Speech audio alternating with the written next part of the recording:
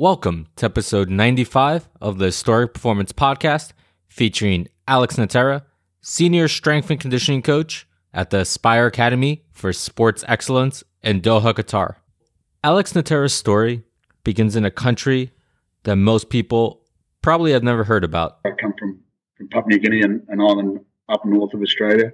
During his early adolescence, he left Papua New Guinea to attend boarding school in Australia, and it was there that he met an influential person. The fitness coach at the time, Mr. Cooper, I think I was about 14 years of age, and I'd made my decision that I was going to be what we termed fitness coach back then. It was this decision, inspired by Mr. Cooper, that would lead Alex Natera to leave Australia following boarding school to attend St. Mary's University College in London, England, where he obtained his bachelor and master's degree in applied sports science. Upon graduation, Alex joined the English Institute of Sport as the strength and conditioning coach, where he'd worked with rugby, football, pentathlon, and cycling. It was during his time there that he ran into a predicament. A high-level endurance athlete was being advised by her coach to begin strength training, but she was not sold on the idea. As such, a compromise was created.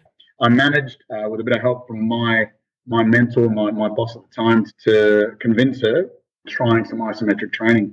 It was very simple. I sold it to her. I said, look, you'll be in the gym for 15 minutes. That's it. Just give me 2, maybe 3 times a week. You're in for 15 minutes, and then you can go and you can crack on. And crack on she did, with some amazing results, just utilizing isometric training. But we'll hear more about that later. It was after this that Alex started to use isometric training with other running-based athletes and saw the same success. It is a method that he has refined over the past 8 to 9 years, and he still uses it today with his advanced running-based athletes at the Aspire Academy of Sports Excellence in Qatar. So on today's show, we will learn how Alex currently uses eccentric and isometric training with his advanced running-based athletes, and we'll hear about brand new research coming out of Australia regarding the minimal effective dosage needed to maintain eccentric strength qualities in season. Enjoy the conversation.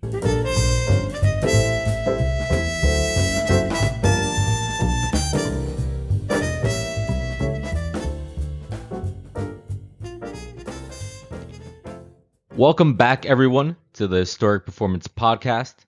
I'd like to extend a warm welcome to Alex Natera joining me from the Aspire Academy, located in Doha, Qatar. Alex, how are you? Very well, thanks, James. Thanks for having us. Absolutely. So, Alex, you're currently located at the Aspire Academy, which has a fairly robust youth development program, which seeks to develop multi-sport skill development prior to focusing on strength and power development. How is it determined that an athlete has progressed to the point over at Aspire that they can start to be progressively externally loaded? Basically, if they have the skills, then we're happy to load them. So if they've got basic movement skills, they're coordinated, they are ready in terms of physically and psychologically, then we're happy to apply load. Now, we have issues around the amount of kids that we have at a young age. So we generally, our core business is from the age of 12 to 18. Our 12-year-olds coming in with sort of lower physical literacy levels means we need to spend a little bit more time. And also the fact of us engaging and getting younger athletes in, they're normally much bigger groups. And then we slowly siphon out as we get more targeted towards the performance-related end. So we have an issue around coach-athlete ratio as well. So we have to be careful about how quickly we get barbells and external loads on people if there's not enough coaches in front of young athletes. But to be honest, we have a bit of a mantra here talking about if they can run, not making them walk, if they can walk, not making them crawl. So we see when kids are ready and we apply external loads.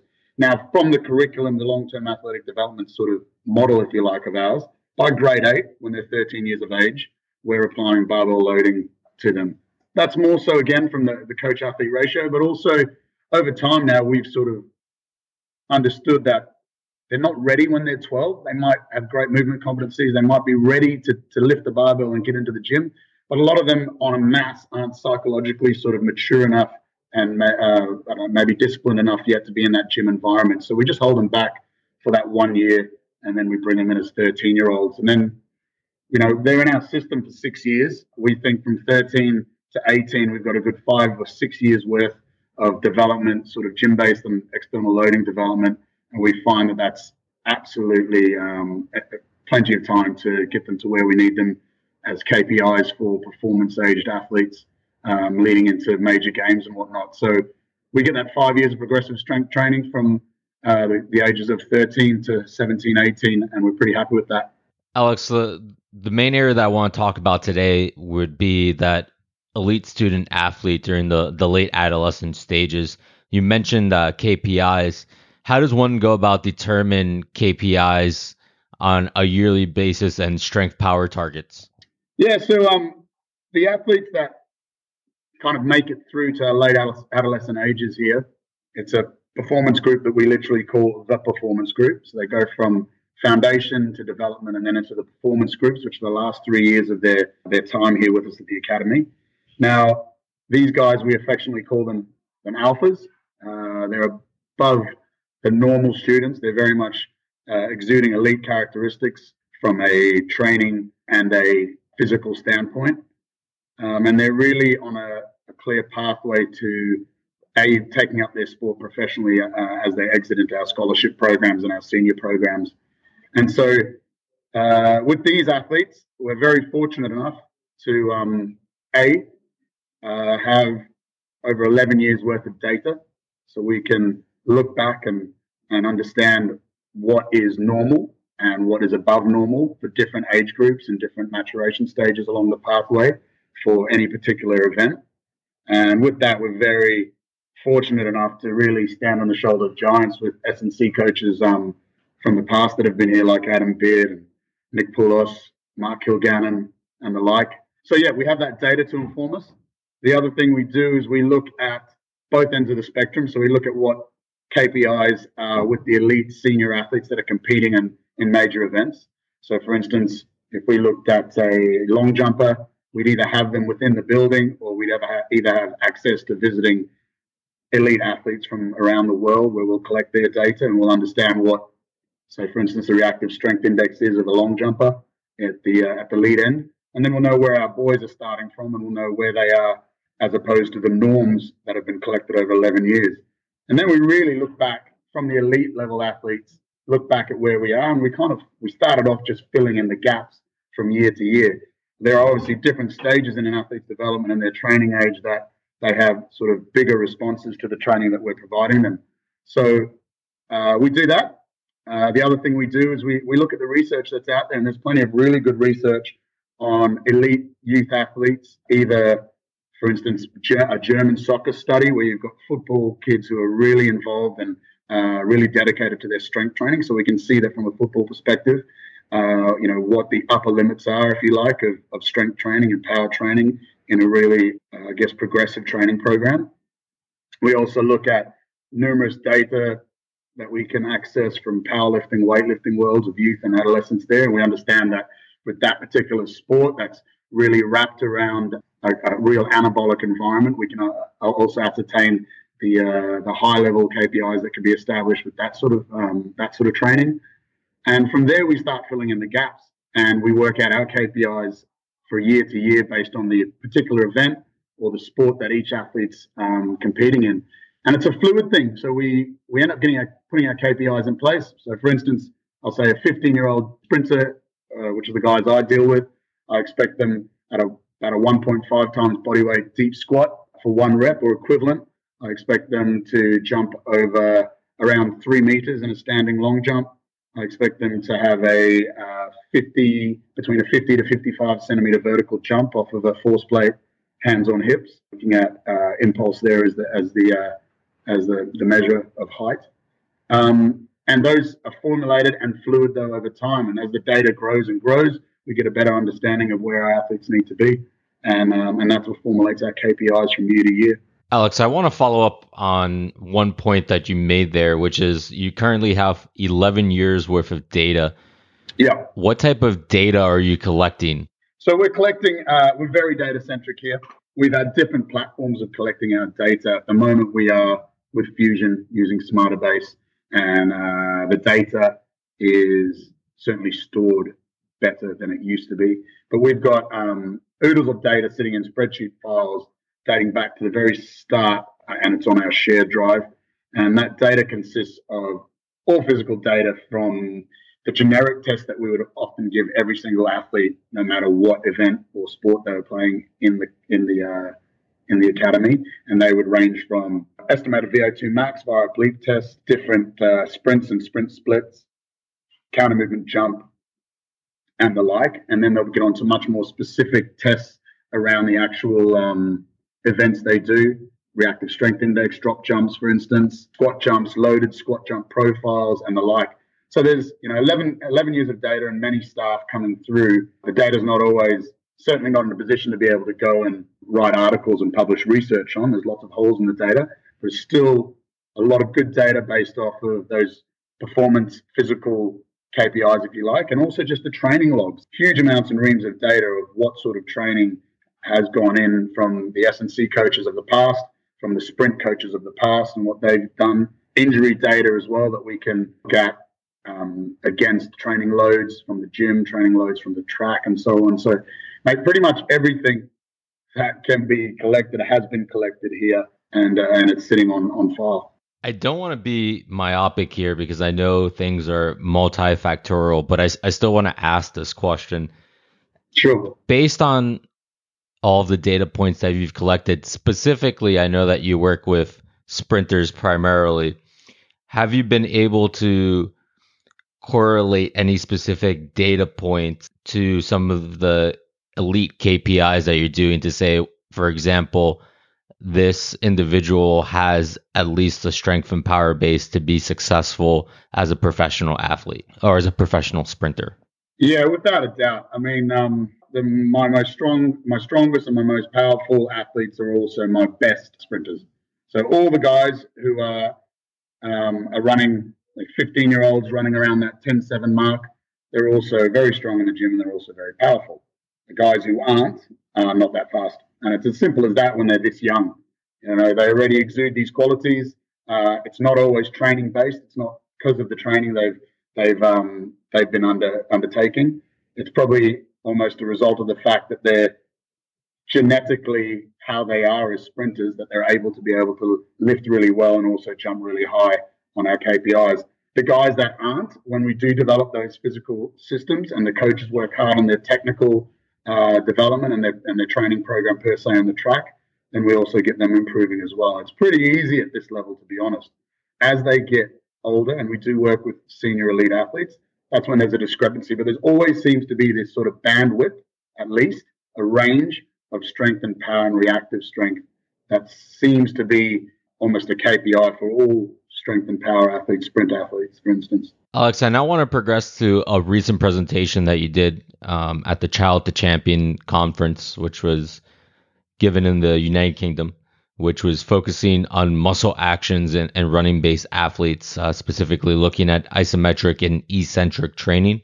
At what point within that foundation developmental performance model do you start to think about integrating isometric and eccentric training with your running-based athletes? Yeah, sure. So they get introduced to it when they're in the development age groups. So they're generally +1 to 1.5 years PHV around then, and we start slowly building intensity on the eccentric and isometric components. So they start at the very basic start of my model, and they slowly work through them. So it's around about 15 years of age when they get introduced to it. I have made, dare I say, the mistake of introducing eccentrics and higher intensity isometrics before they're at that age and that level of development. And frankly, it's a waste of time, and you're just better off sticking to traditional lifting and getting them stronger through traditional approaches. And that goes for not just necessarily the age group or maturation level of an athlete, but also just the training of an athlete. A senior athlete, 23 years of age, without much of a strength power training history is just going to get great benefits from just traditional lifting alone. So there's no real necessity to to progress them into more specific muscle actions. When you start first integrating isometrics, not necessarily the higher intensity isometrics, Yep. what is the what is the starting point? How do you start developing that base? Yeah, so the starting point is effectively holding fairly long time under tensions. When I say long, I don't generally do more than between 8 to 10 seconds as the low load body weight only type isometric holds. And I guess something to prefix. I'm just imagining some listeners might be thinking we're under a squat bar and holding a static position at 90-degree knee flexion as my isometric. So when I do my isometrics, primarily for running based athletes, it's in very run specific angles, and I look at the ankle, the knee, and the hip. And there's exercises that I use specifically for those three areas, and they're always in this position with sort of a dorsiflexed ankle, with knees flexed to around 30 to 40 degrees, and with hip close to, I guess, full extension, if you like. So the heel in line with the hip and the shoulders. There's a number of different exercises I use for them. So if we like rationalize or think about me holding these positions without instead of say a leg press or a squat or whatnot. So we start off eventually holding for instance, a bridge type position where your shoulder blades are on a box and your heel is on another box, almost equal in height.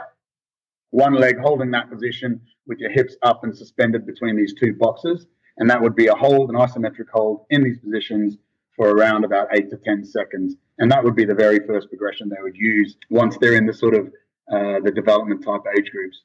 So prior to that, they would have done bridge positions with their shoulders on the ground, their heels on the ground, two legs, and they would have progressed slowly to one legs, and they would have come up on the boxes with their shoulders in the box, their heel on another box, and done as I say.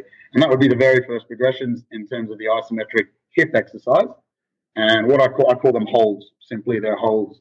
They would progress down from long time under tensions, which I'm classifying as 8 to 10 seconds.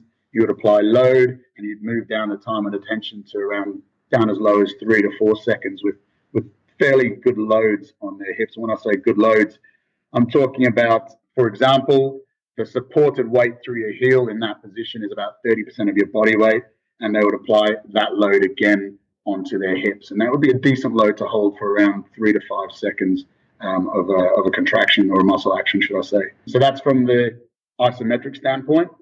Eccentric standpoint, again, long time under tensions and through the eccentric phase. So we're looking at slowly lowering a load between 8 and 10 seconds. And the load's going to be relatively light at that stage, encroaching on a 1 rep max load concentrically. Sorry about that, mate. There was a big bar that just got dropped in the gym next door. And then that eccentric component of progressions will then decrease in time and attention with higher and higher loads until we get to a maximal loading eccentrically, which I call unsuccessful braking, where you're literally trying to apply brakes on a load, so making an isometric contraction, but the load's so high that it pushes you into an eccentric contraction. You're not able to resist the load, unsuccessful braking. For lower intensity isometrics, is there a reason that you do not exceed the 8 to 10 second threshold? Yeah, simply fatigue and the fact that there's more to the workout than just these 8 to 10 second holds. And I work with obviously the strength power spectrum end of my athletes. And so rather than have a longer contraction that just becomes highly fatiguing with low loads, we have enough of a stimulus in 8 to 10 seconds to then swap to the other leg and then come back to it. So there's a bit of recovery, and then we come back to the initial leg. So those repetitions can be off those holds of 6 to sort of 10 seconds or 8 to 10 seconds. You can be doing 5 to 6 seconds on each leg. So rather than get huge fatigue off the one leg, just holding it in a brace position, we get to swap over, have a little bit of recovery in the non-working leg, and then switch back again. Alex, so you mentioned that traditional resistance training, as probably many people know, is a sufficient stimulus for an individual that really has been subjected to that type of training previously. But when it comes to traditional resistance training, the primary focus typically tends to be on the execution of the concentric portion of the lift. What are the disadvantages that come with this, especially when it comes to the muscle actions necessary for running? Yeah, sure. So we know that there's a hierarchy of strength with muscle contractions and muscle actions. We know that concentric uh, muscle contractions are the weakest and eccentric are the strongest, with the isometric sitting in between there. If we're lifting only traditionally, then we know that the lift is limited to how much we can lift concentrically. So we fail concentrically, we don't effectively get any isometric or eccentric overload. And if we decided that we wanted to, on the last rep that we're failing, we wanted to hold an isometric contraction, or we wanted to go into negatives after that, well, we've already got residual fatigue from the rest of the exercises. So there's no way we're maxing out on our isometrics or our eccentrics. The other problem with that is if we decide to hold isometric or longer times under tension using our eccentric portion of a traditional lift, we only fatigue and negatively affect the concentric portion of the lift. So it's almost like we're defeating the purpose. So it's better off trying to form and train these muscle actions separately. There's also a myriad of benefits doing eccentric training, and we know of this. There's plenty of literature out there. And Chris Beardsley has posted many infographics and some good information on all the benefits of eccentric training, and we can't get that from the concentric training alone. We know that different sporting actions require either isometric actions like a sort of a wrestle or a scrum type movement. We know that eccentric sporting actions occur frequently, like landing and change of direction. So these actions are not trained, if you like, when we're doing only traditional training. There's an often thought process about just the sporting action alone being specific enough to train these qualities, but we're never applying sufficient overload. So we're never actually developing an isometric or an eccentric quality if we just leave it to the sporting action alone. There's issues around symmetry as well through concentric lifting. Concentric portions of the lift, you can be very symmetrical concentrically, but then eccentrically and isometrically be asymmetrical, and we see that in a lot of our data we're collecting. In fact, you can be symmetrical isometrically in to a particular movement, and then you change the joint angle and look at, say, for instance, your ankles. So you go from your hips to your ankles, and you can be asymmetrical in your ankles, but symmetrical concentrically. So you miss this as well if you're only working concentrically. Then we have oodles of information around how soft tissue injuries occur, and they're normally from muscle lengthening. And if you get if you're only working concentric portions of the lift, then you miss the opportunity there of strengthening muscle and tissue in the lengthening portion of a muscle action. So there's plenty of reasons why traditional training alone can't be the answer, so to speak. And I'm certainly not advocating that we dump traditional training. That's going to be the mainstay, and like we just sort of previously suggested, that's probably where most people who are still developing are best spending their time. However, the icing on the cake, so to speak, would be very much looking at these specific muscle actions in terms of eccentric and isometrics. Up to this point, we have been talking about muscle actions and how they occur during running, but we haven't really specifically discussed them. So if we look at running and we take a look at it from the spring mass model, what exactly is occurring? Yeah, sure. Look, I should prefix this by sort of saying that, I'm no expert. I'm not a biomechanist who's looked in depth at the spring mass model or anything. But what I do is obviously apply research findings, intuition, my experience to what I do. And to put it simply, the spring mass model is essentially showing that our lower limbs act as springs when we run. So there's effectively what they call a loading or braking phase at touchdown. Then there's this compression of the so-called spring, if you like, leading up to mid-stance. Between mid-stance, there's this transition between the braking and propulsive impulses, and then the spring effectively recoils, and there's this unloading leading to toe off. And that's basically what the spring mass model is about. But what we do know is during compression, there's some level of flexion at the ankle, the knee, and the hip. And we know that the better runners seem to have less flexion at this mid-stance position. So the spring effectively doesn't compress as much. And I guess because there's flexion, we know that there's the muscle tendon itself in these joints is lengthening. And it can be quite confusing when we talk about the muscle tendon unit itself, because we always often view them as one component. But it's really important to understand that they've got very different mechanical properties and functions. And this is where the issue lies. So when we're actually looking at what happens when we're running, and in this case, when there's this compression force through the spring mass, there's a number of different theories. There's the potential that both the muscle lengthens and the tendon lengthens, and then they recoil. There's the thought that the muscle stays constant, stays same, and functions isometrically or quasi-isometrically, and it's the tendon that lengthens and then recoils and snaps back. And then there's also proponents, and I'm not one to judge either way, that talk about this compression being muscle slack. So with muscles at rest lying sort of buckled, the slack gets picked up through this compression or this counter movement, if you like. Then there's an isometric contraction.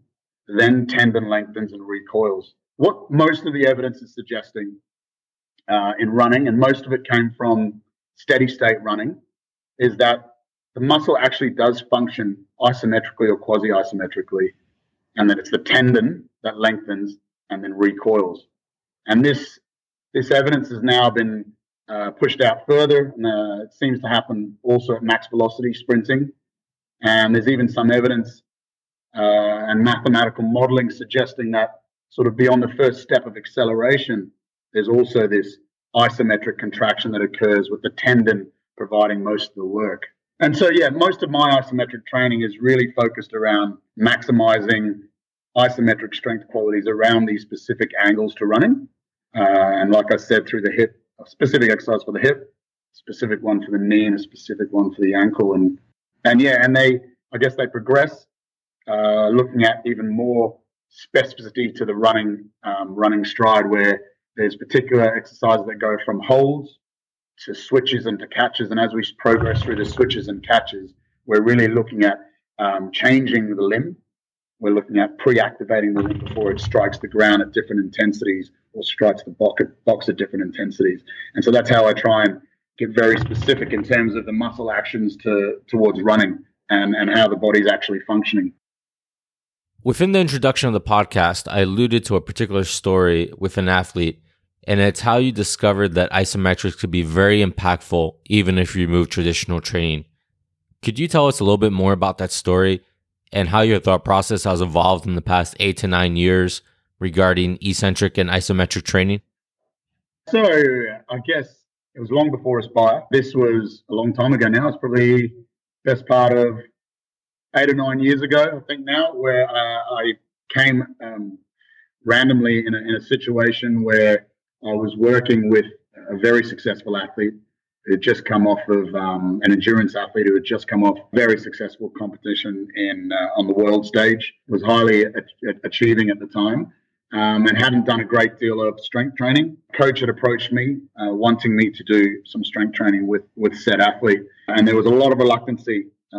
Always a very, very difficult situation. The athlete's already successful, yet now the coach wants more, and I'm in a position now where I have to try and sell strength training to an athlete's already achieved. And at this stage, we were heavily into competition phases, occurred sort of competitions maybe once a month, if you like. And I managed to put the athlete through 16 weeks of training. Through that training block, we were able to find some really interesting things with her running. I guess it's a good point to point out that, you know, a lot of times when we try and put a training intervention into a program, we can falsely believe that it has worked, but we don't often see the bigger picture, which is all the other training elements that are going into this package, this performance package. But this was a very unique position. I had an athlete already in competition phase, so we'd done all the baseline training through general preparation phases and special preparation phases. We were competing, so they were fit, they were in form and ready, and the only real additional stimulus was the fact that we were able to do isometric training. And this was back in my very first attempts at it, and this was literally a mid-thigh pull, strapped in on a force plate with one leg. And I played around with different intensities. We wouldn't go in and max pull every time, but we had a level of what max was, and we worked accordingly like a normal progression would be in a gym. And yeah, lo and behold, we're very fortunate to collect data of velocity controlled runs, which were great changes in contact time and stride length, and improvements in running economy. So it was the first thing that really made me think, okay, this kind of works, at least for this athlete. I wonder what else and who else it can be successfully applied to. So then I got another opportunity to do the same sort of thing, but of course I now had more flexibility in the training. I didn't have to sell it to someone that they're going to have a 15-minute session. So we combined other things in the program. In any normal successful program, you'd have your plyometric work, you have your normal strength and power work, plus you end up doing your isometric work for your runners. And in this case, I started expanding the exercise battery and including the ankle, the hip, and the hip work. And then I slowly grew the intensity of the exercises where we started incorporating the max works, the holds and the switches and so on, the holds, the switches and the catches. And again, I now started looking at a little bit more discrete measures, some more scientific measures, if you like, and looked at RSI and improvements in RSI. And then over the years now, I've got this system that I feel works pretty well. I incorporate in the program. It seems to support my sprinting program as well. I get changes in RSI pretty significantly in some programs where I've been able to control quite a lot, look at year to year changes and see when I do some of these larger hits, if you like, of isometric training, I get really good changes in reactive strength indexes, and then the normal concomitant changes in sprint mechanics and sprint kinematics as well, contact times, stride lengths, and so on. So that's kind of how it's morphed over into where it is today. It's heavily involved in the training program as sort of assistance exercises. So rather than doing a calf raise or some sort of hip extension exercise, you'll probably find that most of the time I'm doing some sort of isometric version of that exercise. And it's something that's in the mainstay in the program that occurs all the way through the year. And again, like I said, I progress based around competency rather than necessarily the year. In the very senior athletes, where I know that they are competent all the way through to the high intensity versions of the exercises, then I can then be a bit more strategic about how I program in those exercises based on the competition and the training demands of the season. Before we start talking about the specific exercises that you use for the ankle, knee, and hip from an isometric standpoint, I do want to talk about how you go about integrating eccentric and isometric training in specific blocks with your running based athletes that are now in that performance stage. So they're in that late adolescent stage. Are there specific areas that you integrate it slightly more than other ones? Yeah, so the type of training I try to move to progressively, the higher intensity work with high loads and very intense movements, so the switches and the catches, they're not suitable for younger or weaker athletes. So you're dead right. It for me applies to the performance age athletes, and some of them they'll go through the whole Aspire Academy scholarship program and still not do some of the high intensity work. But some of my senior athletes, of course, once they've passed certain KPIs and they're strong enough and they're able to hold positions well, they're used to the movement, then they certainly do it off in the senior programs. An important thing to add here too, that it's important that they're doing this time under tension work, the lower intensity holds in these positions, because there's certainly a learning effect with these exercises. They're very foreign, they're very different to the traditional lifting most people have gone through. So a good extended period of time with the holds, with low loads is highly appropriate. To strictly answer your question, for me, the eccentric component, the eccentric training is a feeder for my isometric training. So we do our eccentric stuff first. We do the longer time under tension work, and we build that with the load. Time under tensions drop down, and then we go into this unsuccessful braking strategies. When we get to this unsuccessful braking strategy, it's a perfect segue into my isometric work of high intensity of nature. And the reason being is effectively this unsuccessful braking is a failed isometric training, failed isometric action. So what we've gone and done there is I've developed isometric strength qualities because I've been working them at their maximal capacity while I've been doing my eccentric training. So then we do move on to the higher isometric work. They've been doing their holds previously isometrically. They understand the skill and the positions they're supposed to hit. And then we move on to the higher intensity isometric work and they're able to tolerate and excel a little bit better at the isometric work. So eventually, the eccentric work drops out of the training, and it becomes almost solely isometric. And when I say solely isometric, there's probably they're probably not exclusive to each other, the eccentric and the isometric contraction at the higher intensity isometric work. They're probably a quasi-isometric contraction where there's probably a little bit of fascicle lengthening and then predominantly a big isometric contraction because the intensity is so great. It's always challenging between an isometric and an eccentric contraction. Most of the higher intensity and volume eccentric work occurs outside of competition. So in early GPP, mid GPP, then the lower volume work certainly occurs throughout the season. I'll keep a thread. I've made the mistake of taking eccentric training out completely, but I'll keep a thread of eccentrics coming through. But I just look at sort of, I guess, for want of a better phrase, minimal effective dose around it. And some of the QUT hamstring group have come out some really good information lately on the smallest dose sort of needed to keep eccentric adaptations from dissipating. So we'll apply small eccentric stimuluses all the way through the season, but the majority of the work is done isometrically.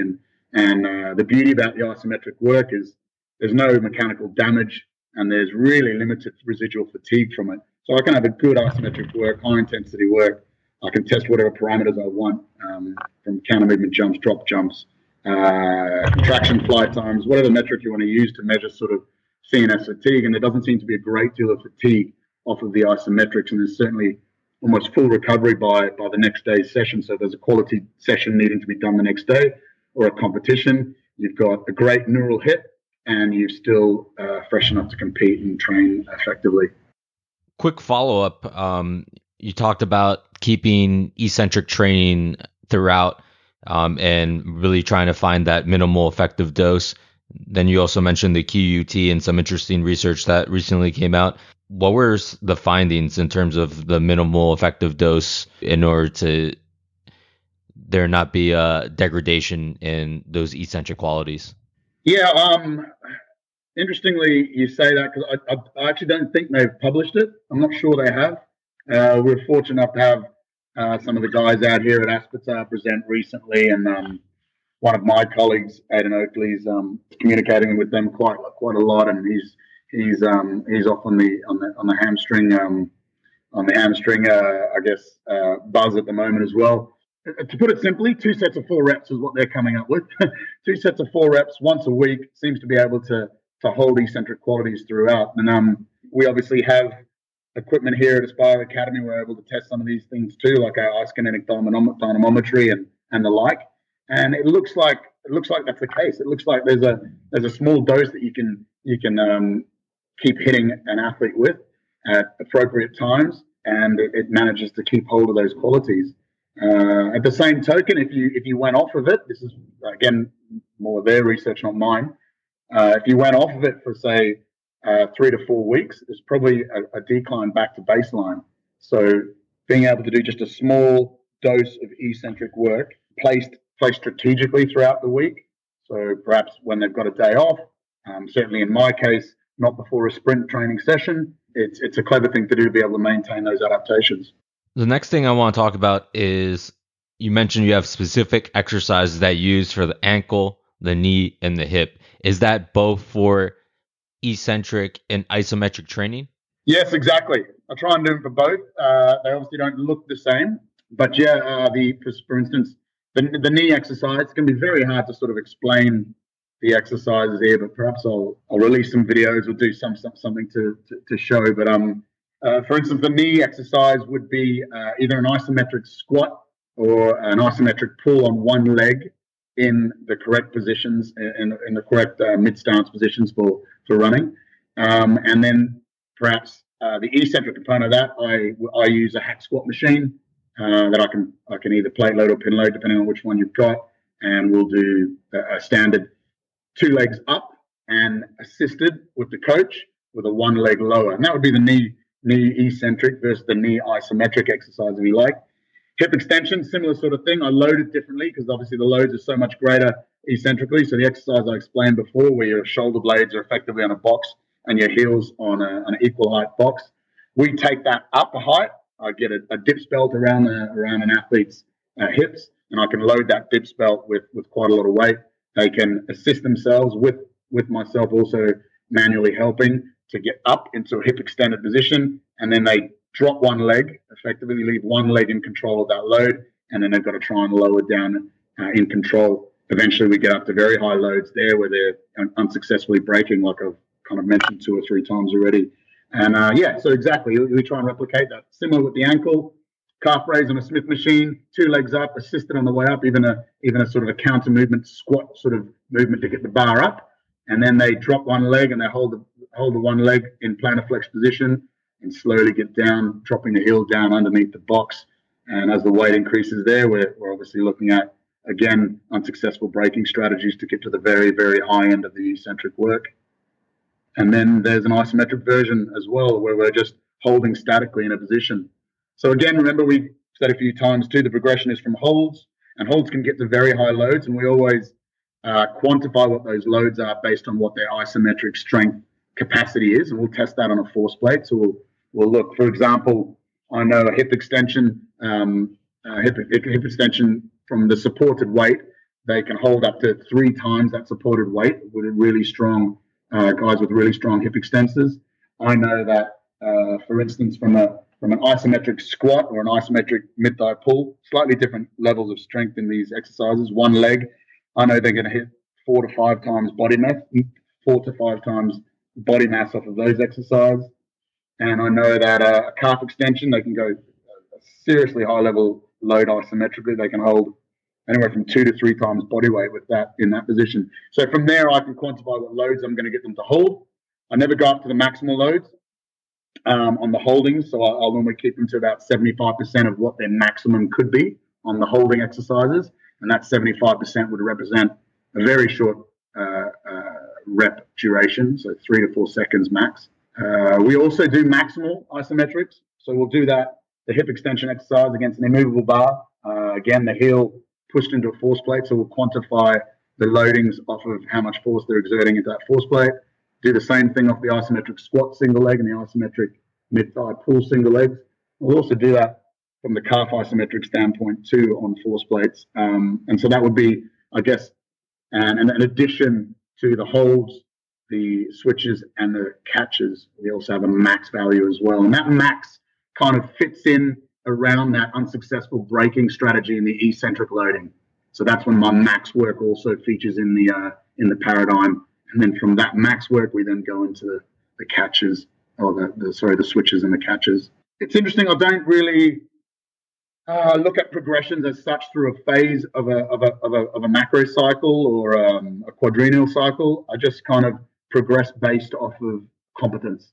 And you need to have a fairly keen eye to what you're trying to see and the shapes you're wanting your athletes to hit. And as they progress and they sort of, I guess, hit KPIs, you obviously have the adage of applying the load to a certain point, and then you look at increasing the intensity of the exercise, which is through these switches and catches.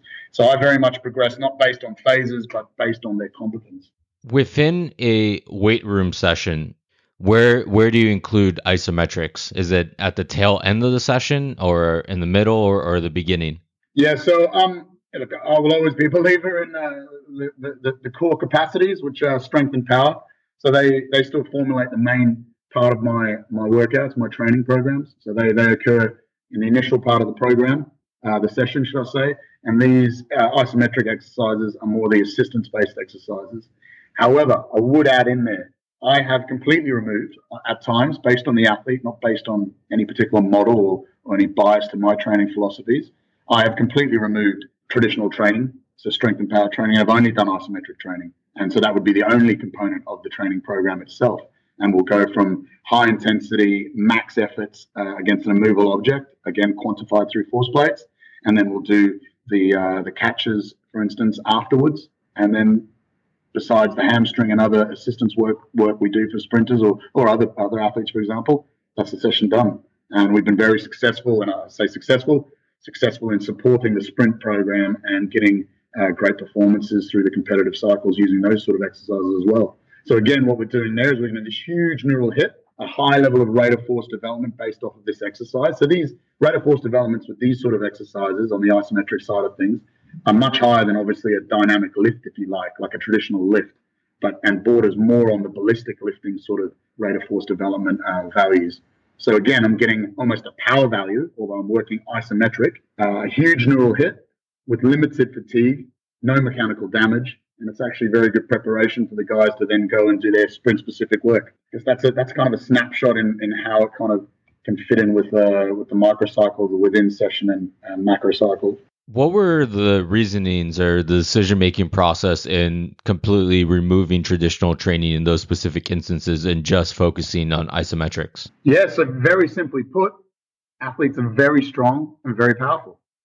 So it's come to a stage where I've got an athlete squatting 2.7 times body weight deep, very, very strong. They're a sprinter, they're not an Olympic lifter or a power lifter, extremely powerful.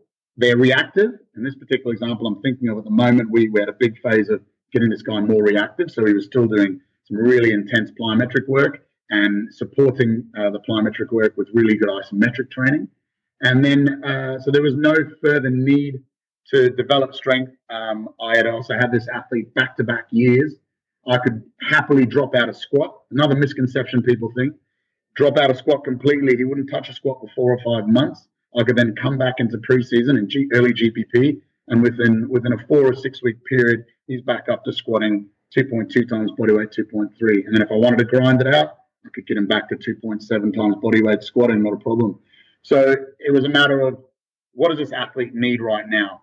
Can I get away with taking out these traditional lifts and just applying a huge neural hit through an isometric training where I know, that the muscle contracts isometrically and is running. So I'm being very specific with the type of muscle contraction. Plus, I'm getting this huge neural hit, which is supporting, the neural hit that's occurring in the sprinting. And so I'm completing the program in its entirety. Around that, of course, I was still doing my hamstring work and my jump work, still providing some holistic training, but able to change the whole impulse, the overall load and volume of the training. So he was fresher to do what he does best and excel in the coordinated synchronicity of sprinting fast. And then that's some of the thought process around that. Now, it doesn't happen all the time, but again, I'm certainly a big believer in not being sold to a method of training and rather just seeing what's in front of me and adapting to what's in front of me. Alex, if anybody wants to reach out to you based on anything that you said in today's podcast, whether it's just to chat or they have any additional questions, what is the best way that they can do so? I think the best way to get a hold of me is on Twitter. I think my handle's Alex_Natera, spelled Natera. I think that's the best port of call for initial catch up, and then from there we can sort of swap details and then get in comms a bit better. Look, I'm happy to share some videos. Maybe I'll tweet something of the exercises, whatnot. Depending on when you release this, James, we're coming, like I said, into a period of Ramadan here, where it goes slow a little bit here, and there's plenty of time to get in contact with people and talk and whatnot. So more than happy to do it now. Otherwise, if I don't get hold of people, it's because we've gotten busy again, and it'll be a matter of just bugging me, and then I'll get in contact. It's a busy life at the moment, mate. We've got a PhD going on. I've got my family. I'm coaching, technical coaching rugby, and I've got work as well. So it can all get a bit crazy sometimes, but I definitely get back to people one way or the other. Yeah, it sounds like quite the full plate you have going on over there. Not that easy in the desert, mate. We get busy. Alex, complete pleasure. I'm glad that we finally found the time to get you on the podcast to talk about eccentric and isometric training. So I greatly appreciate it and hope you have a great rest of the day. Thanks, James. You too, mate. Was a pleasure, and really like what you guys are doing with these podcasts. Yours in particular is really going from strength to strength, and it's a privilege to be part of it. Thanks a lot. Thanks again for listening. I hope you enjoyed it. Next week on the Historic Performance Podcast, Anthony White, the first team assistant goalkeeping coach at AFC Bournemouth, discusses how they have integrated sports science with coaching to analyze the demands of the game on goalkeepers and subsequently how they have utilized that data to improve training and readiness. If you enjoyed today's episode, please make sure to head over to iTunes to leave either a review or rating. It only helps others discover the show. For today's show notes, make sure to head over to the website, historicperformance.net. And for all subsequent episodes, you can also find it on the website or follow me via Twitter @historicperform. I'll see all of you next week.